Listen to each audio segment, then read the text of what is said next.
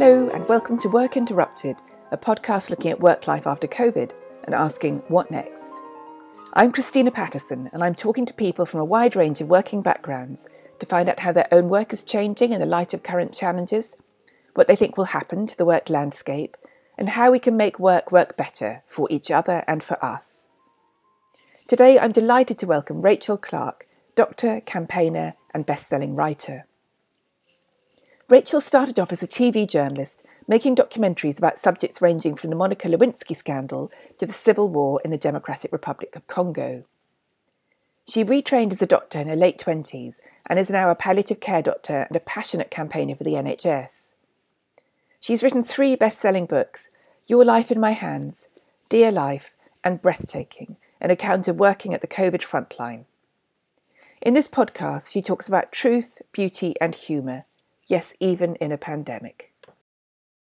Rachel, I'm absolutely thrilled to have you on the podcast. Now, normally I start this podcast by asking people how lockdown has been for them, but obviously you haven't had any lockdowns. You have, in fact, had more than a year of grinding, harrowing, traumatic work. How are you feeling at the moment? Well, thank you very much for inviting me. And I guess I'm finding myself feeling incredibly emotional now. I think ever since the year anniversary of the first day of lockdown a week or two ago, I can't stop thinking about the enormity of the last year. Somehow, in a more intrusive way almost than while living the last year, very much of it on the front line, treating patients, seeing patients dying from COVID. There's something about being immersed in the midst of it that almost anesthetizes you. It stops you from really reflecting on what you're experiencing because you can't. It's difficult to allow yourself to do that and still carry on. Whereas now, with the wonderful news that cases are so low of COVID in the country now and vaccination rates are so high, it almost frees you up to dare to relive something of what you've experienced. And it's very intrusive. I find myself thinking about it all the time. Mm. Your wonderful book, Breathtaking, which I reviewed for the Sunday Times in January, is an account of life on the front line of the pandemic, starting on New Year's Day last year, and ending, apart from the epilogue, at the end of April last year, which is nearly a year ago. Did you have any sense then that what would follow later would be even worse?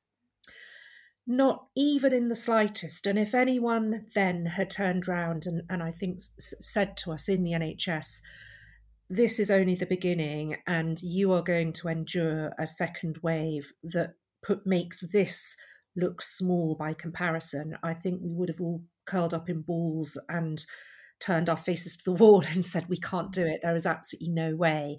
But of course, one of the most extraordinary things we've learned, almost whether we like it or not, during the last year is just how resilient human beings are. I think when you work in palliative medicine, as I do, you're constantly blown away by people's capacity to confront profound change, profound loss in their lives, a complete transformation of their future, their life as they know it, with incredible resilience and tenacity and courage, really, and often a real absence of self-pity that is extraordinary.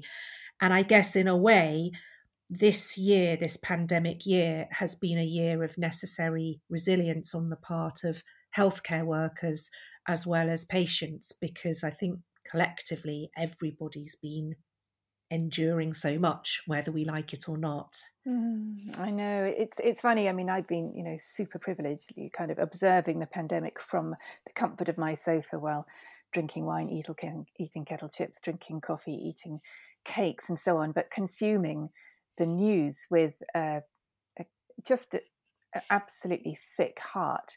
And last night, I don't know, I have the sense that people think vaccines mean it's all over, and obviously vaccines mean it's much, much better. But we woke up to the news this morning that SAGE modelers have shown that there could be a third wave. I mean, arguably what we've just been through is a third wave, but another wave bigger than the second wave when things are released over the summer going into the autumn. And that's worse than even I, as you know, quite a pessimist, feared. How do you respond to that news?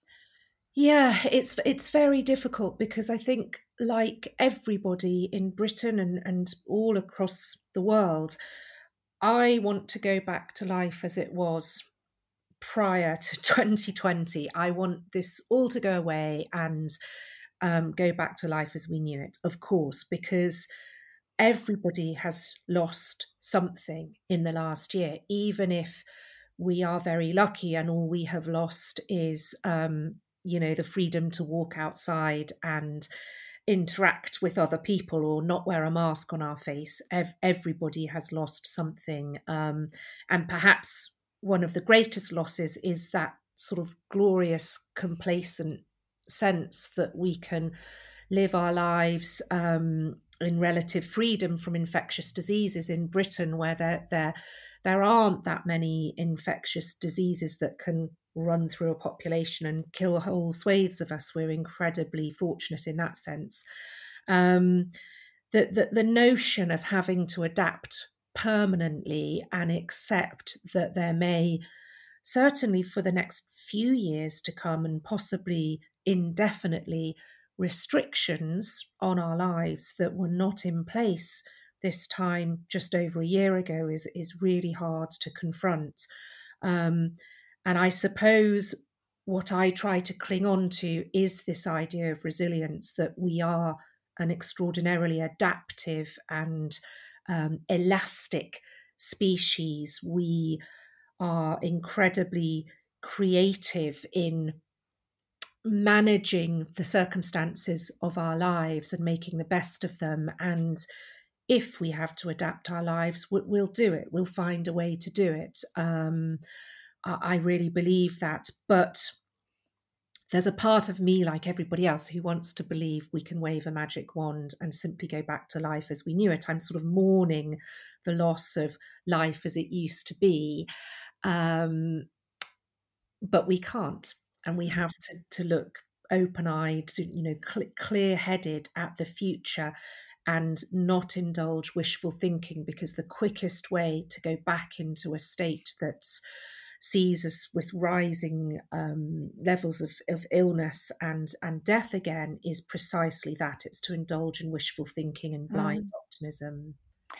I mean, I know you probably have to be a little bit careful. I don't know how careful you have to be. That's a question in itself politically, because you are clearly very outspoken in the media generally and on programs like Question Time. Well, in fact, many people working in the NHS are muzzled, essentially. They are told that if they speak out, they will lose their jobs. But I mean, that sense of delusion, actually, from government, and even now from Tory backbenchers, people saying, we don't want our liberty curtailed, as if having your liberty curtailed meant that you could live a normal life. I mean, it's just, the fact is that we are currently in a world, and as you say, continuing to face a world for quite a while, where walking into a cafe or a pub or getting on a bus could either kill you or give you long COVID, wreck your health for a very long time. We don't know how long yet, because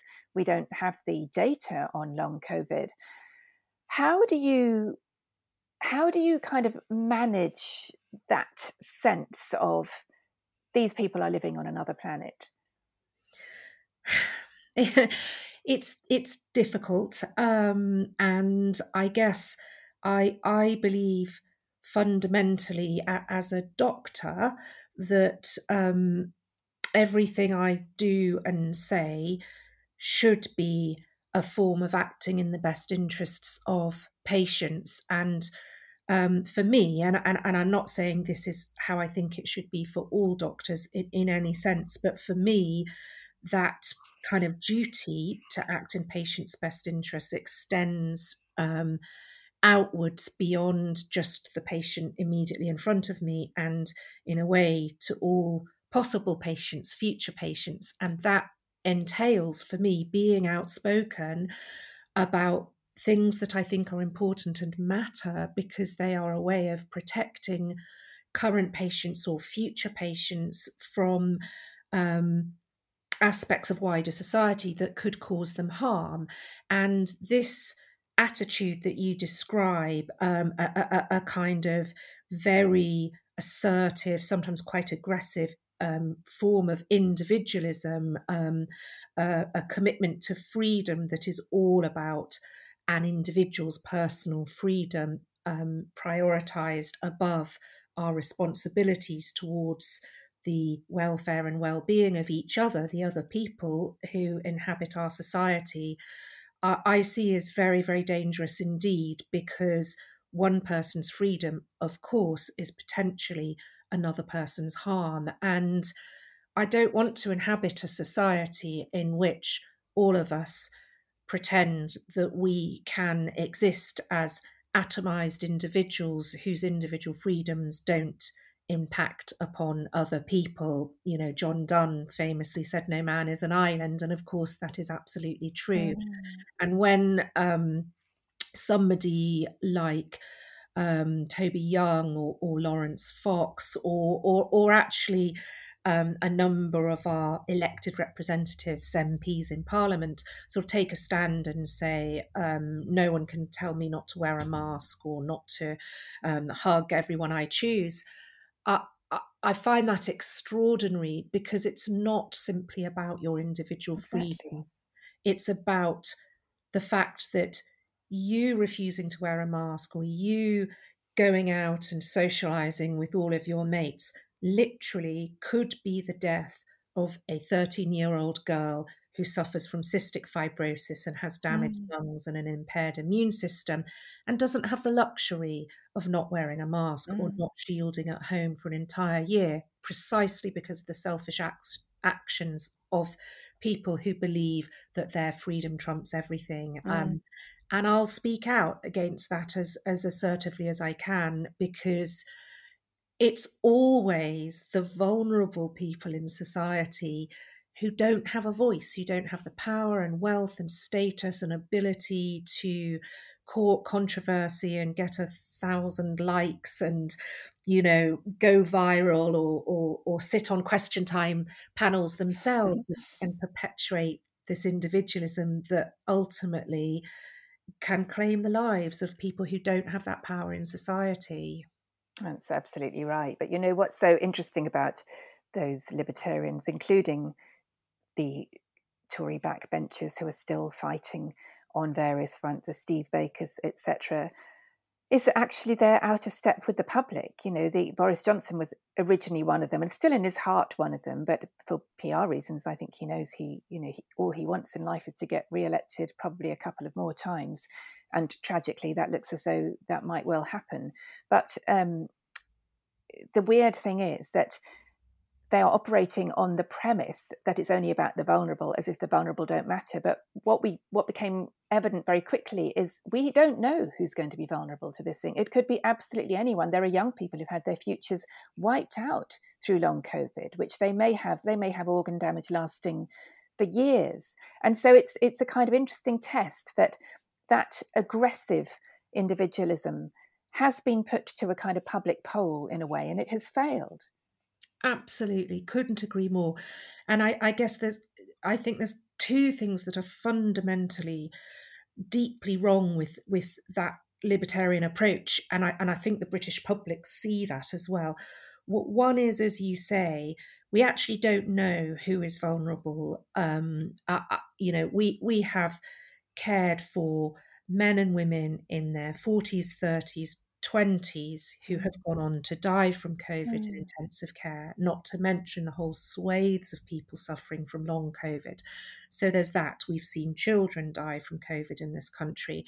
Um, but also, I think fundamentally, this idea that somehow there is a vulnerable group of individuals in British society who are essentially expendable, whose Yeah. lives can be sacrificed for the sake of those young and healthy enough to be worth saving, is really reprehensible. And actually, that is fundamentally the herd immunity approach that Yeah. was clearly propounded by the government last Mm, year, although they've desperately tried to row back mm, up on that when they saw the public revulsion. Um, that's clearly what has been at play for much of the last year. This idea that um, if you are old or suffering from some kind of illness, you can be consigned to a year of shielding at home, an awful lot of empty rhetoric about being protected, whereas, of course, as we know, people in care homes were not protected one jot in the first wave. They were clearly sacrificed in their tens of thousands. At bottom, that is a depiction of British society, which is two tiers. Tier one, you're worth saving. Tier two, you are you are sacrificial. You can be sacrificed. Your life doesn't matter as much as the people who are worth saving. And I just don't believe that that is British society, that that represents British society. As demonstrated by the public outpouring towards Captain Tom, for instance, who mm, raised his millions of pounds for the NHS. Nobody saw him as somebody who could just be sacrificed because he was 99 and then mm. 100. He was cherished and loved by the British public precisely because of the magnificent person he was. So the government and Boris Johnson are out of step with the British public, and I really hope they take heed of that. I think they are now, as I say, quite possibly for reasons of self-protection and PR, if nothing else. But I think one of the things that was also very shocking was that originally, while Boris Johnson was missing his 5 Cobra meetings, spending time at Chequers with Carrie Simmons, etc., etc., the scientific advice given through Chris Whitty and Patrick Vallance was to treat this thing like flu. And I will never forget the insouciance of Patrick Vallance saying on TV something along the lines of, well, yes, of course, a lot of people will die. And the absolute horror of the TV presenter and the horror of anyone watching that, as if, to use a current phrase, all of these deaths, and we were talking a lot, were baked in. I remember being in the green room at Sky, so during February, I suppose, when a story broke in the Observer that there would be 500,000 deaths. And I just howled in the green room. And I was on with, I won't say who I was on with, but somebody who's very libertarian and was, claiming the whole thing was like flu and so on. And at that point, I thought, oh my God, we are going to be living through worse than a war, a kind of hell on earth. And clearly the government is going to do nothing about it. It's going to just let this thing happen. And within quite swiftly, I've had a lot of death in my life and in my family. And quite swiftly, I thought, okay, the government's going to let this thing happen. People are going to be dying all around us. I am not going to die because I've had cancer twice, but more importantly, I'm not going to let my partner die because he's what I've got left. And so I thought, okay, I'm going to have to kind of lock myself away, miss out on so-called normal life, but at least that way I've got a hope of staying alive and keeping someone I love alive. But I could not believe that the government and the scientists were going ahead with this gruesome strategy, if you want to call it that, and that people were walking around as if everything was normal. I wanted to scream, don't you realize what's going to happen? I mean, when was the point that it really hit you? Was it Lombardy, or was there a particular moment? Yeah, I mean, I yeah, completely identify with everything you've just said, and I thought the same.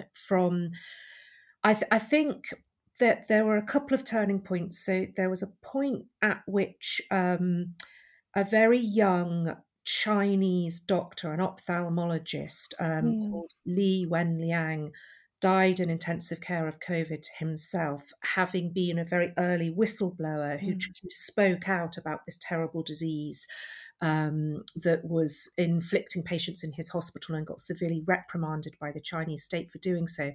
So his image, he posted images of himself, selfies from his hospital and even from intensive care before he died. And when he died on the 6th of February, those images went viral and they spread all around the world, including among doctors in this country.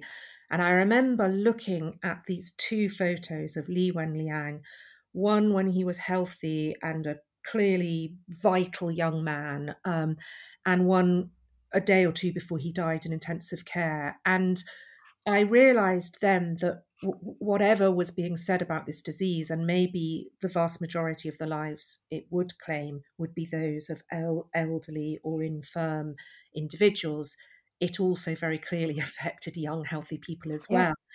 And then in Lombardy, you could still convince yourself then this was something happening on the other side of the world. But when we started to see similar images from Lombardy, horrific images from doctors and nurses whose faces were sort of scarred and etched with the pressure of their PPE masks, in late February, that was when it was obvious that something horrific was on our doorstep. And the kind of slow motion complacency with which we sleptwalked Mm. into the pandemic at that point was almost unbearable. And I think your point about I remember the insouciance is the perfect word for Patrick Vallance in that interview, which I saw too.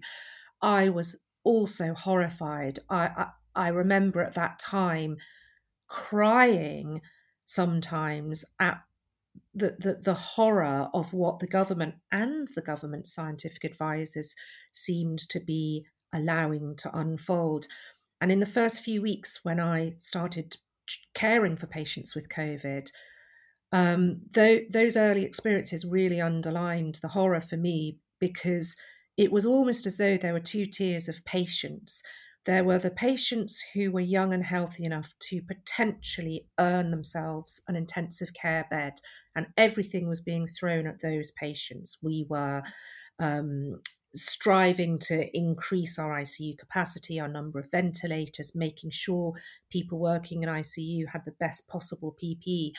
And then there was everyone else, all the people who were not young and healthy enough to ever be able to go on a ventilator because they just weren't physically robust enough. This wasn't discrimination, it was just a fact about the hard truth that you can only really go onto a ventilator if you have a chance of coming off again. And if you are very physically frail, the likelihood of you ever coming off again is so small as to make it not a sensible attempted treatment. I was caring for the patients on the wards, the people who were never going to get an intensive care bed. They were elderly, they were frail, they were terrified, and there was almost nothing for them. We didn't have the proper PPE. We were on wards surrounded by COVID. We were breathing it in and out. It was steeped, everything was steeped in it. And these patients were almost forgotten. We were providing the best palliative care we could, but it was almost as though what was happening to these patients on the wards and in their own homes and in care homes was completely silent and invisible. No one knew about it, no one cared about it. The entire public narrative was about ICU and Mm. ICU patients. And I could see a two-tier system right there and then. I felt as though I was watching herd immunity in action Mm. unfolding every day. Mm. And it was horrific.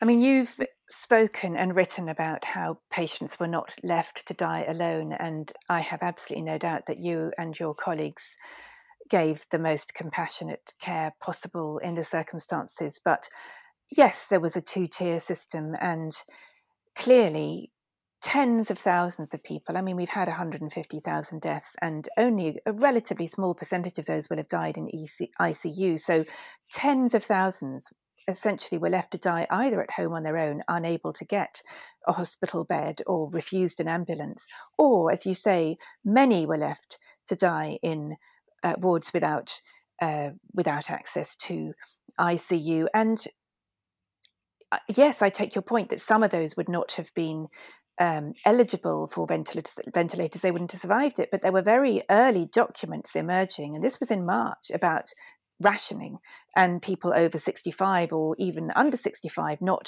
who would be refused access to ICU because there wouldn't be enough beds. And this was a PR exercise in which all the way through the government said there was enough PPE. As you know, agonizingly, there wasn't. And colleagues of yours and more than 600 around the country died possibly through the lack of it. We were told there was never a shortage of beds, the NHS coped, all of this. It was just a catalogue of lies. And I mean, how did you contain your anger about that, Rachel? I know you had to go to work. Well, you chose, and we'll talk about that in a moment, but you had to do what was under your nose, which was care for people who were dangerously and often mortally ill. But how did you cope with your anger? I tried to channel it. Otherwise, I would have gone mad. The thing that for me was most harrowing throughout the last year, right at the start, and then particularly in the run up to Christmas and January of this year, the hardest thing was not the scale of the death and dying, although I had never experienced anything like it in my professional lifetime, and that's speaking as a palliative care doctor Mm, for whom dying is my day job. mm, It wasn't even the cruelties of COVID as an infectious disease that separates, forces people apart at precisely those moments when they need human contact and closeness and humanity the very most. It was not even that, it was specifically the horror of knowing, because I was witnessing it every day, what was really unfolding mm, for patients with this disease versus the rhetoric that was being spoken from that podium day after day after day by the government, as a way of trying to essentially massage their own reputation at the expense of the truth. mm, And we know this happens in politics. It's not something that is unique to any political party. It is politics. A significant and fundamental part of politics in any country is media management and reputation management. But to prioritize that above what needs to be said to save lives in a pandemic is a particularly reprehensible kind of spin, I would mm, argue. And I found it almost unbearable to witness 1,001 examples of that. I'm in various little WhatsApp groups with other doctors, and almost round the clock, those groups were sort of, they were just a kind of napalm in my phone because we were all so horrified collectively by that. And I suppose what I tried to do at work was just focus on the one patient in front of me and then the next patient in front of me, because at least I could do my best for those patients, and that was something. And then when I wasn't at work, I tried to channel my anger and I tried to use it, and I tried to write and speak and tell the truth and say the things that needed to be said, because I had to. I had to try and tell the truth, mm, because otherwise people were going to die. And I didn't have any illusions about being powerful.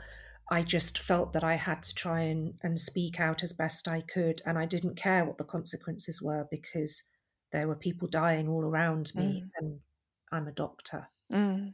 I mean, for me, it felt like the nearest we've got to living in a totalitarian state. Obviously, we're not in a totalitarian state, although, at times with a majority of 70, one wonders. But Mhm. truth is the first casualty of totalitarianism. And I almost feel you can live with anything if there is truth. But when there isn't truth, that's when you think you're going to go mad. And obviously I've been following, unable to do anything. All I could do is sit at home and do basically sweet FA. But I followed it all very closely, everything I could read and find out about this. And your book, there was your accounts of what happened. They didn't surprise me in any way, but they were incredibly moving and desperately upsetting and searingly powerful. But there was nothing there that surprised me, because I kind of knew that. I knew about a lot of that already. But in reviewing, I reviewed Failures of State, the Sunday Times Mm. Insight team's book about the government's handling of the pandemic a couple of weeks ago. And I have to say, there was a certain catharsis in seeing it all chronicled by the investigative team of essentially, quite a right-wing, previously pro-Brexit, pro-government paper. And I just wonder, whether there is catharsis for you in truth. Absolutely, enormously so. And it might sound, I really hope this doesn't sound um, grandiose in any way, if that's the right word, but I think in a strange way, because I was a journalist before I became a doctor, I came into medicine with the conviction already sort of embedded in me that telling the truth, trying to highlight the truth, particularly if there are powers and forces who have reason to suppress it, was an incredibly important and valuable endeavour. Mm. And in healthcare, there are so many voices that are silenced, that are not heard, or people who are invisible. And in a way, the pandemic and lockdown made people even more invisible than they are usually, because suddenly everybody was behind closed doors, and who knew what was going on behind those doors.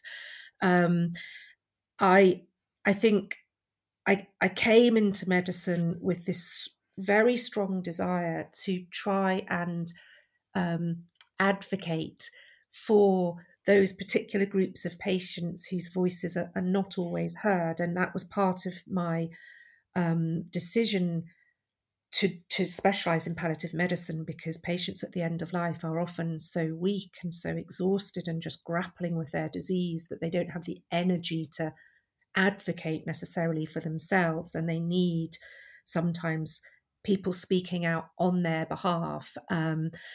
I can't bear the idea of people dying a death that is worse, that contains more suffering or lack of dignity than it needs to. And that's a really strong part of me wanting to be a palliative care doctor. Mm. So I think I just wanted to, I believed that speaking out was a way of helping patients and maybe making things better in Mm. a tiny way, and that it was necessary. And it wasn't, I'm not sure it was a catharsis. I don't know if that catharsis will ever come, to be honest, Mm. but it was certainly the possessing the ability to act through words, through speaking words or writing words, was um, was a way of maintaining my sanity, really, because I Mm. felt as though I was doing something. Mm. And that impotence that you describe is the most corrosive thing, isn't it? Your desperation to do something. And I always felt incredibly lucky that both in my day-to-day doctoring and then also in the attempts to speak out, at least I could act. Mm. And Mm. act is the first. I think hope is a verb in a way. It's not a feeling. To be hopeful, you have to believe in the possibility of acting, of change, of Yes. making things better. And I've always been lucky enough in the pandemic to be able to act. Mm. I want to ask you about journalism, because you were an award-winning TV documentary maker, and you made films in some very harrowing circumstances about rape in the Congo and all kinds of uh, very challenging subjects. But you didn't find it fulfilling, and you write in your book Dear Life about lying in the bath thinking of slitting your wrists, which would be to many people a surprising response to the kind of acclaim you were getting. The plaudits were pouring in as you were doing that. Can you say a little bit about what happened to you and journalism? Yes, I think in my youth I was a typical sort of A-star student, perfectionist who was driven deep down by fear of failure and anxiety that I wasn't good enough, and therefore had this sort of void that I was endlessly and hopelessly trying to fill through external acclaim, really. And we Mm. probably all know people like this, and maybe some of the people listening are like this themselves. Um, so, although on the one hand, I thought journalism was a wonderful um, profession. I thought it could do such good. You can change the world through words. It was a wonderful thing to be a part of. It was also for me very hollow and empty because I never quite managed to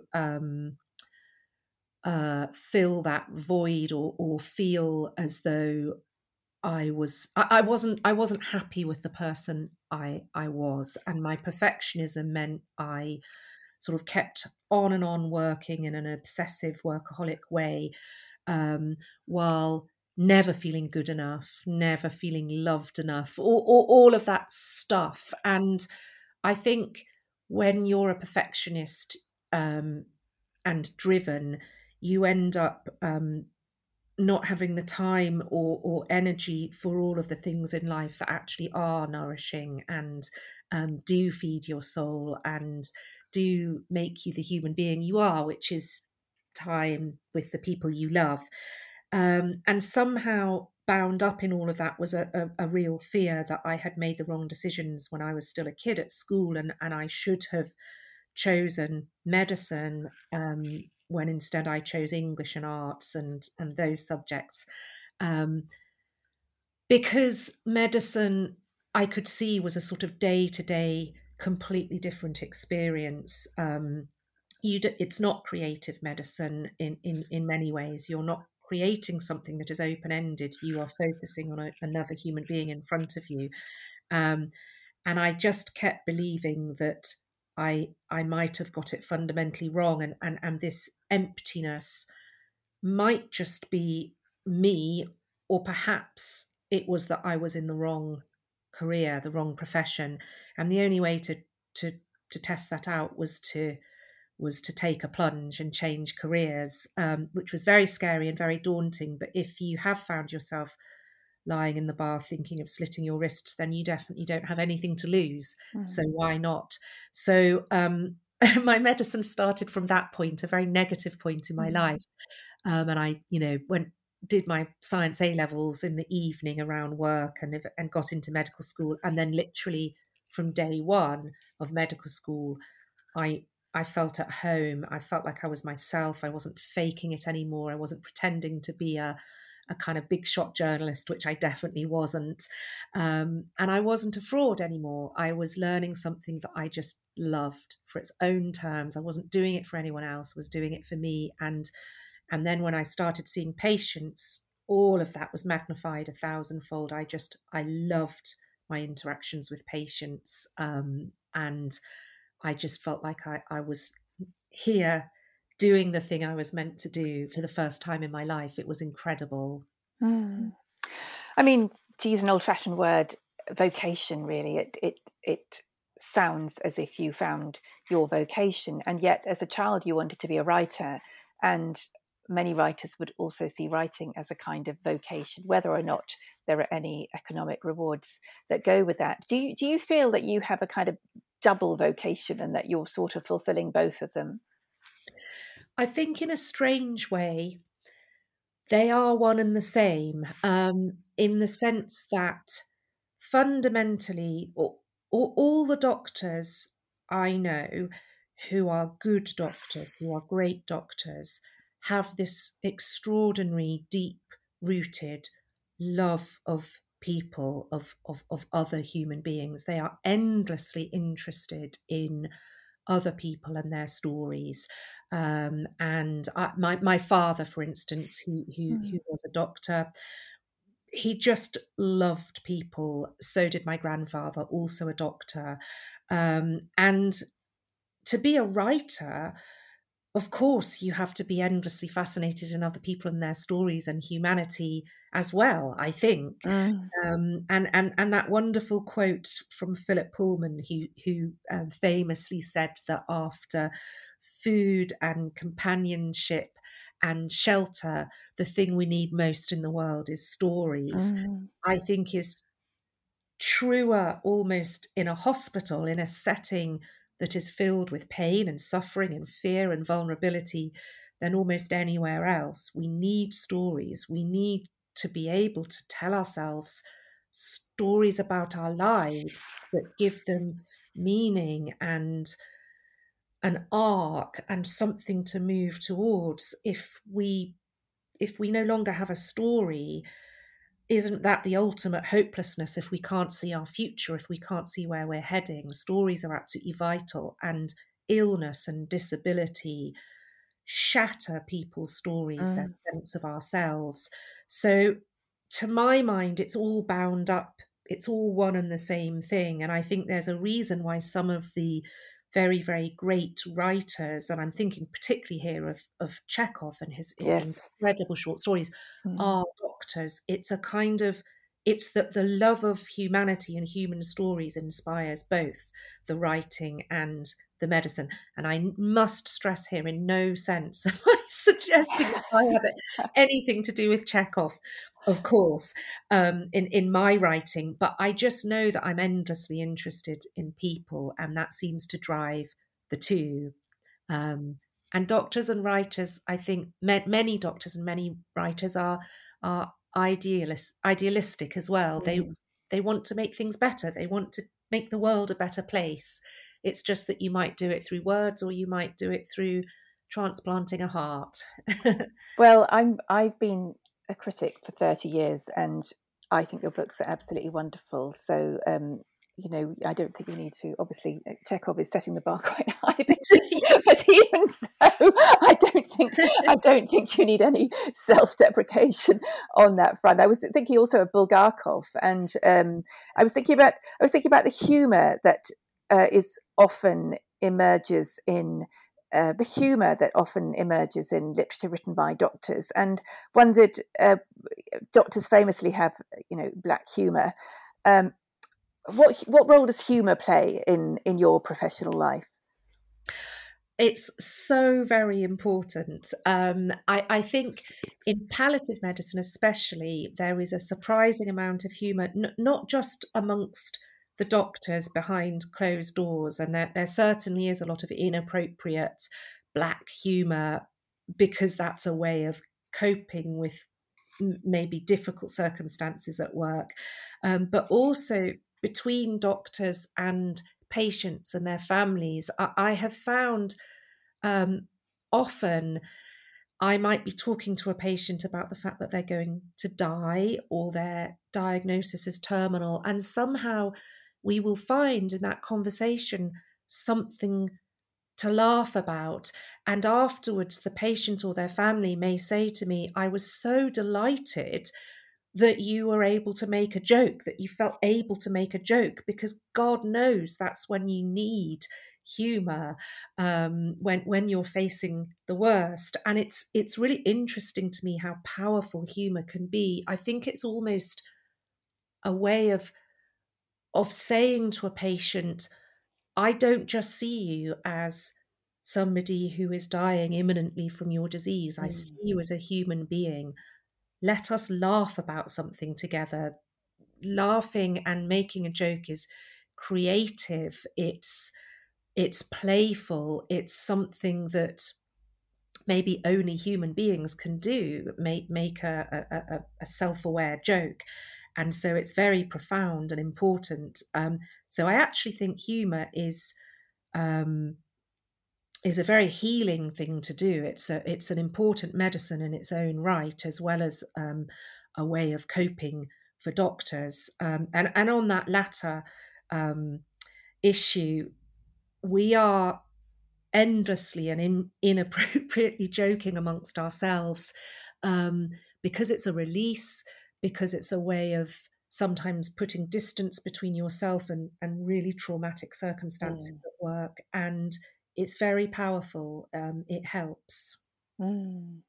You also quote, obviously you did a degree in English, as did I, and you quote a lot of poetry in your work. I used to run the Poetry Society, and obviously am very keen on poetry. Do you still read much poetry?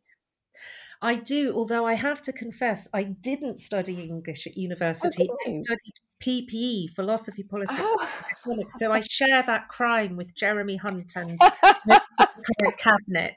And you're not Prime Minister yet, Rachel. What's I'm wrong not with Prime you? Minister. I didn't even go to Eton, no. Um, but I've always read a lot since early childhood, and I do read poetry often. I at the moment have always loved Mary Oliver, Oh, and isn't she wonderful? I've been Oh.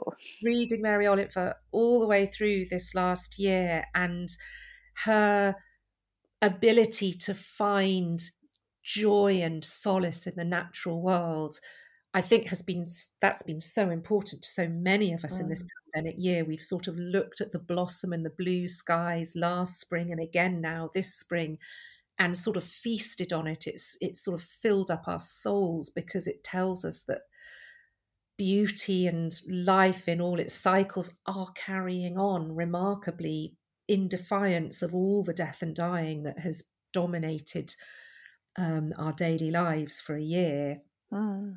And one of her lines for me encapsulates the whole thing, really, which has been heightened and intensified for so many during the pandemic, even if they didn't think it before, which is what will you do with your one precious life?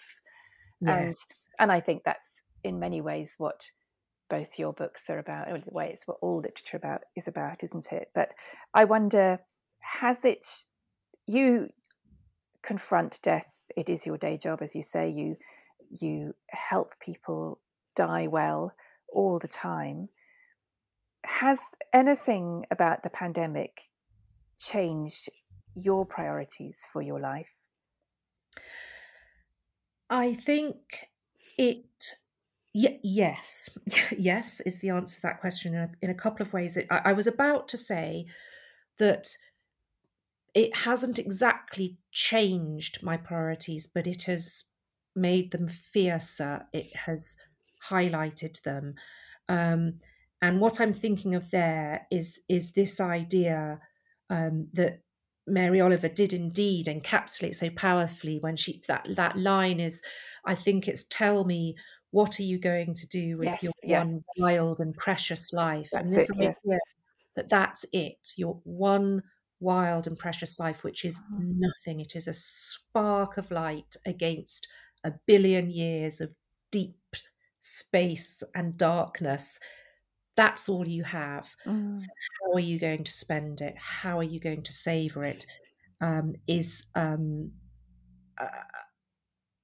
a, a way of looking at the world and life that for me has been sharpened over the last 12 years. I've been a doctor almost every day at work, but particularly the last few years that I've specialized in palliative medicine, I sometimes think to myself that if you're a palliative care doctor, you can encapsulate your your day-to-day work in these words. I think to myself, my life is death. My day-to-day life at work is death. And that has an extraordinary effect on you because it it tells you every single day of just precisely how precious each lifetime is, whether it's a short or a long lifetime. It is all we have, and it's ephemeral. Every single thing that we love in this world, every single person that we love in this world, we are going to be separated from one way or another, be it their death or our death. We are going to lose everything. And the idea that all we can do is savor and cherish every single one of those beautiful, exquisite, profoundly fleeting experiences is astonishing. It's the kind of joy and curse of being human, isn't it? That mm, we know that from the outset, that we can't avoid it. We're mortal, and it doesn't matter how skillfully you try and distract yourself from that fact or deny it, it will get you in the end, one way or another. Um, I think the last year, the pandemic year, has just reinforced my desire to not just savour the time I'm lucky enough to have, but also help patients cherish and savour the little amount of time they may have left, even if it's their last hours. I believe there is always a chance for beauty and meaning and love in someone's life, even on their deathbed, even if they're dying of COVID. There are ways you can make it better and more meaningful to that individual. And I suppose fundamentally, the pandemic has just heightened my desire to try and help people live until they die, really live their final months, weeks, days, hours of life as much as possible. And I think perhaps as well, the last year has heightened my fear that we currently in Britain inhabit a world where truth doesn't seem to matter to our current government, and therefore it's beholden on us all to do our little tiny bits to speak out and tell the truth and bear witness in public and use our testimony to try and present an alternative, a truthful narrative of the last year. Because if we don't, we're in that sort of maddening world that you described earlier at the start of this conversation, Christina, where you feel as though you're going mad because people are trying to deny facts, to distort facts, and the moment we lose facts, we're in a morass. I don't know how you get out of that. So I think tomorrow you're being a witness for the People's COVID inquiry. Do you have any hope that this will make a difference? Yes, I always do. I think in a democracy, unless you live somewhere like North Korea, if you live in a democracy, you always have your voice, and nobody gets to take away your voice without your consent. In a sense, you can choose to speak out, and even if a bit of you is afraid that your words are just dust on the wind and they're going to disappear and they're fragile and pointless, you still have the choice to speak and throw those words out there. And yes, they may be nothing but dust, and yes, they may evaporate and change nothing, but they might not.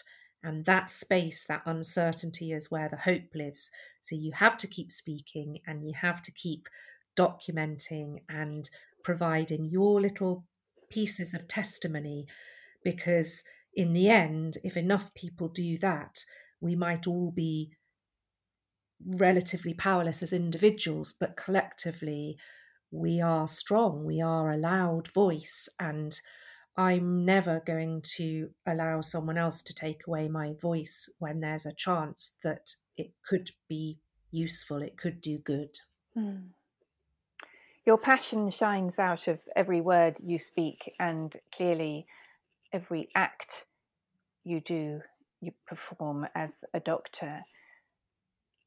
One could argue that having work with that profound sense of meaning is a relative luxury in today's world. For many people, their options are relatively limited, and we're going into a work landscape post-pandemic where many jobs will have been taken away. And anyway, the pace of acceleration with AI and so on means that many industries are being either destroyed or severely dented. I mean, print journalism clearly is one of them.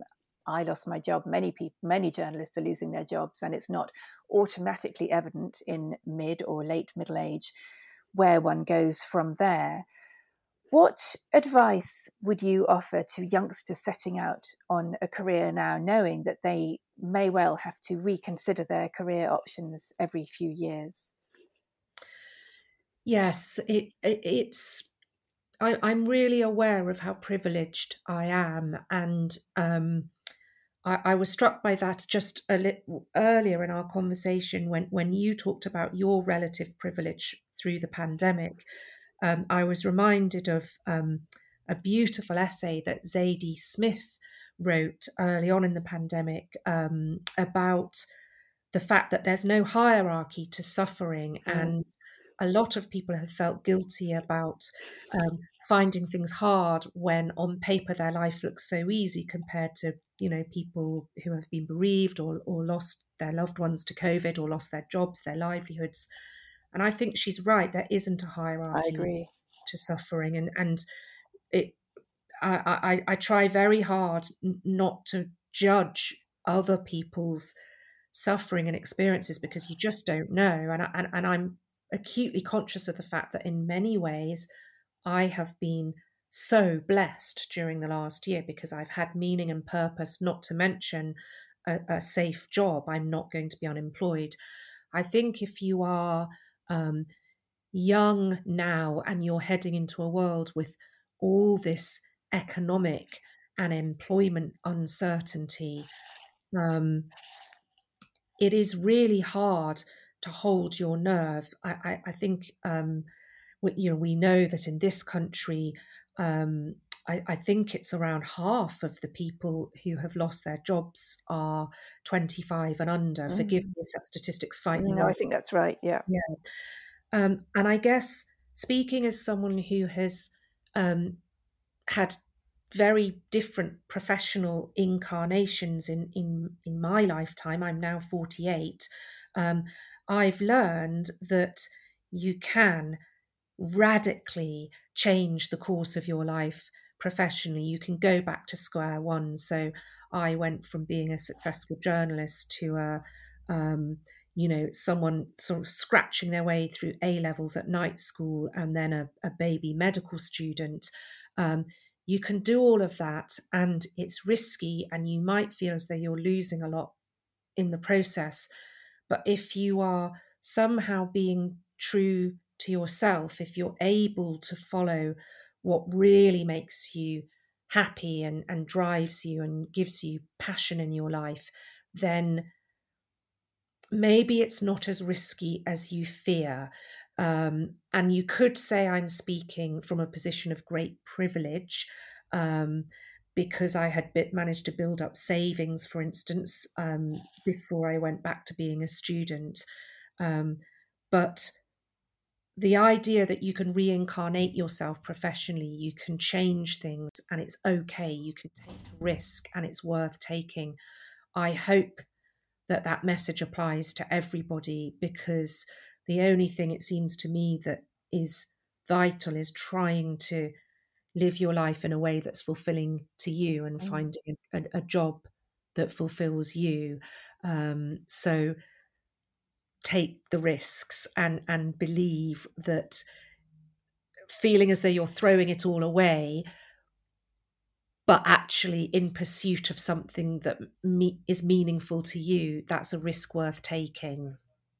Absolutely wonderful. Thank you so much, Rachel Clarke. It's been really fabulous to have you on the podcast. Thank you very much, Christina. Thank you so much for listening to this podcast. If you liked it, I'd be really grateful if you could share, rate and review it on whatever platform you use to listen to your podcasts. Do follow me on Twitter, where I'm at Queen Christina _, and on Instagram, where I'm at Queen Christina Writer. And if you want to find out how I dealt with my own big work interruption, you could check out my book, The Art of Not Falling Apart. This is the last episode in the current season, but I hope you'll join me for the next one in early summer. I'll also be taking on a few clients for professional and personal coaching, so do get in touch if you'd like to find out more. In the meantime, here's to the day when we don't have to use the word pandemic.